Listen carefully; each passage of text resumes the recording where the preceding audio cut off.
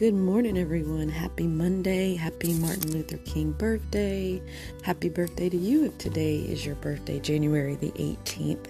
It is Monday morning, and as you know, we always start off the week with Bible study, hoping that it will be a blessing and help you to at least get that foot out in the right step this morning as we go out and to do whatever it is that we're doing, or if you've already been out and worked overnight, or our time differences are different. Whatever it is, I pray that today's Bible study lesson will be an inspiration and will help you as much as it helps me. Today we're going to take our Bible lesson from the book of Psalm, and we are reading from Psalm 145. Now, there were several places in this chapter or verse that I was reading, and a lot of what we'll touch upon, but I won't read all 21 verses. But we will start with verse number 14 that says, "The Lord is trustworthy in all he promises." I'm sorry, verse 13. This is 13, guys. "Your kingdom is everlasting kingdom, and your dominion endures through all generations. The Lord is trustworthy in all he promises and faithful in all he does." And then we'll move over to verses 18 through 20. "The Lord is near to all who call on him, to all who call on him in truth. He fulfills the desires of those who fear him. He hears their cry and saves them. The Lord watches over all who love him, but all the wicked he will destroy." So we're talking about the promises that God has given us, and it shows that he is a faithful God and a trustworthy God, that if we call on him in our time of distress, if we call on him in our time when things are going well, it doesn't matter your situation, God is always there, and he will hear your cries. He is there to be of service for us when we are in need, and even the times when we think that we are not in need. But we need to call on him. We just need to give that burden to him, whatever that is that we feel or we may be going through. We need to know that God is near. That doesn't mean that if you are feeling that you've done the worst thing in the world, that God has turned away from you, that he doesn't love you, because that's not true. The enemy would have you believe that God is not nearby, but he is, and you only need to just call on him and talk to him and let him know what's going on, and let him know what it is that you need or that you want. And yes, he does already know, but as I've said to you many times before, he still wants us to come to him and talk to him. So it doesn't matter that he already knows what you're going through.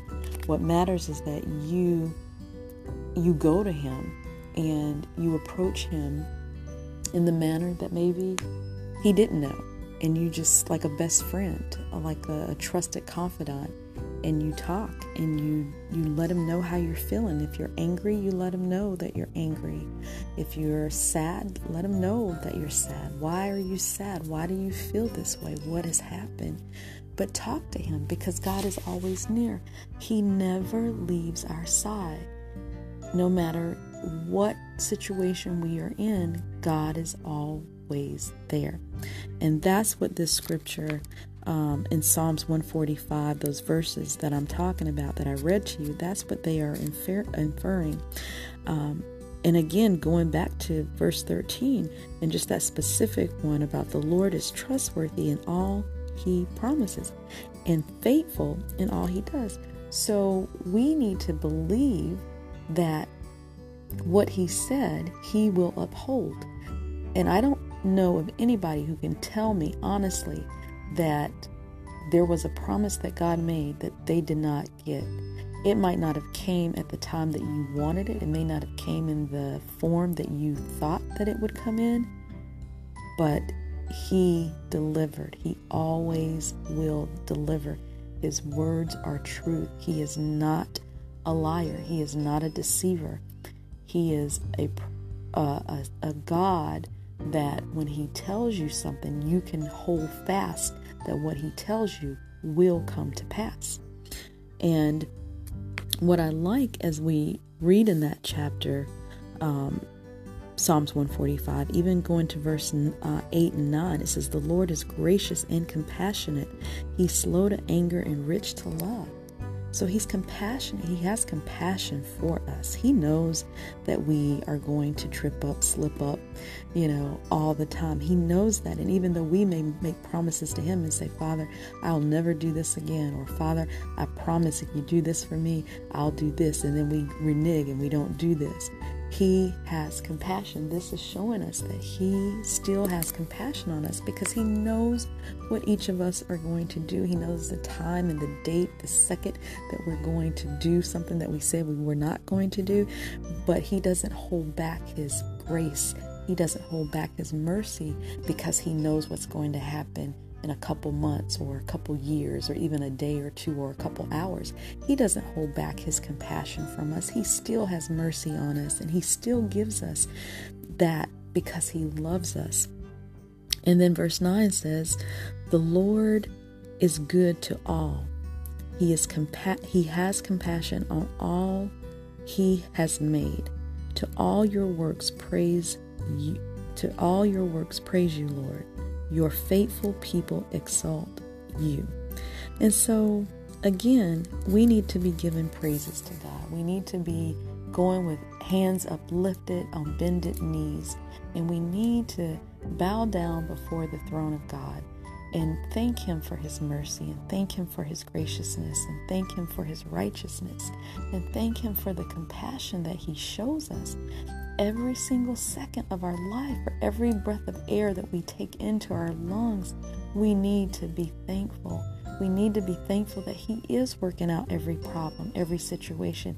Even though physically we may not see it, we may still be caught up into this thought that everything is going down, everything is just being ruined.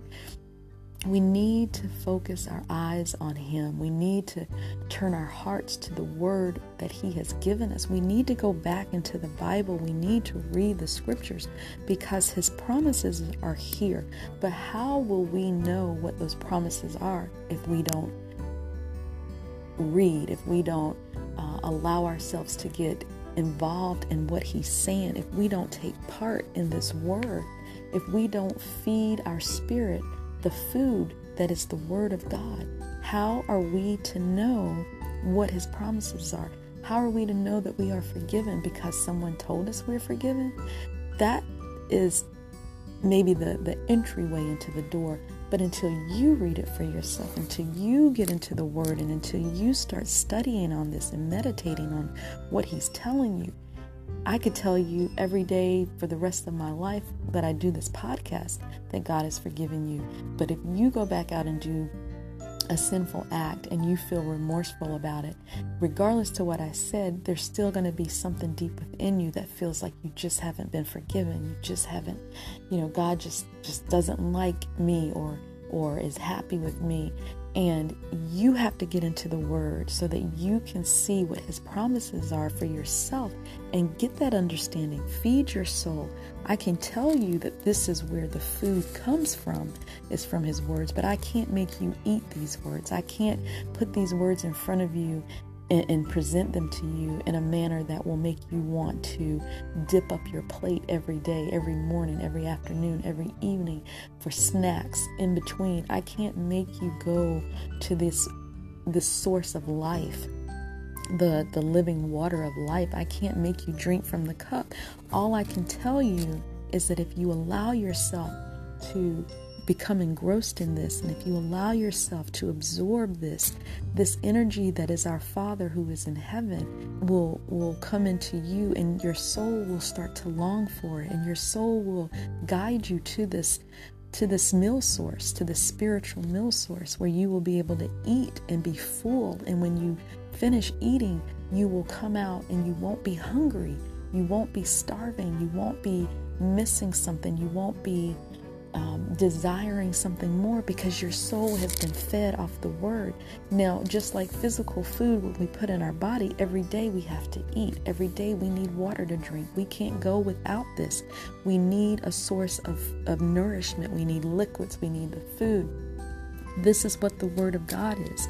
And every day we should, whether it's just getting a scripture from on an app that we might have on our phone, whether it's coming to the Bible and reading one scripture a day even. Sometimes that one scripture leads into several scriptures because you get so engrossed into it that you start to want more and you want to hear a little bit more and a little bit more. So this is how we feed our soul. This is how we take care of our soul.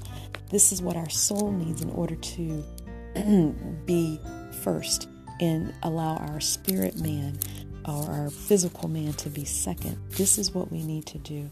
And I love Psalms. I love the book of Psalms that David wrote, because they're songs that he sung to God. They're prayers that he prayed to God for strength, for courage, they're for thanksgiving. These are beautiful, beautiful scriptures to get into and to just read and just listen to the words. And some of these things, when we say we don't know what to pray, we don't know how to pray, there are even psalms in here that you can read that will give you the prayer that you can give to Jesus, that you can talk to him about, that you can go through and really, if you don't know what to say, it's already written down. There's a beautiful one on Psalms 136, and it's just giving praises to him. It's just praising him for everything. And after every verse, the statement of his love endures forever is part of it. So if you don't even know what to pray and you want to praise God, go read Psalms 136. Beautiful, beautiful section to get you started. So that's it for me today, guys. And again, like I said, I try not to be preachy. I think sometimes that's the way it goes, just because I get so excited about the Word of God and about his faithfulness and about his compassion for us and his love for us, and that he never leaves us, that even when we feel we are in the most darkest points in our lives, that he is still there. Even if we don't have the joy in our heart to smile and hold our head up, he's there. And that's what I just want you guys to know, is that no matter what you're going through, no matter how your surroundings may appear to look, I want you to know that God is there. He is near. He has not left you. He's just waiting for you to just call on him. Talk to him in the midnight hour. Talk to him early in the morning. Talk to him when you're on your job. Talk to him when you're on your way to work. Talk to him when you come home. Talk to him every single opportunity that you have. Talk to the Savior. He is listening. He is wanting to have that relationship with you. He is wanting to have that communication with you. He is waiting for you to just start. Just open up your heart and allow him to come in. Allow him to come in and see the change that will take place in your life. And I'm not telling you it's going to happen that same day. I don't know. Everybody's different. I'm not telling you that it's going to take you months to get there. I don't know. Everybody's different. All I can tell you is that when you start talking to him and when you start trusting in the promises that he made to us, and you learn what those promises are, you will see that whatever you think is so big is really just a tiny pebble that you can even step on and it won't hurt you. So blessings to you this morning, for this week. If you don't step back in anytime for the rest of the week, blessings to you, to everyone. May God be with you and his face shine upon you and his love engulf you and hold you in his arms, and that you may feel the love of our Father. Until tomorrow, take care, be blessed, have a great night's sleep this evening when you go to bed, and just talk to him as you fall off to sleep. And we'll talk tomorrow. Bye.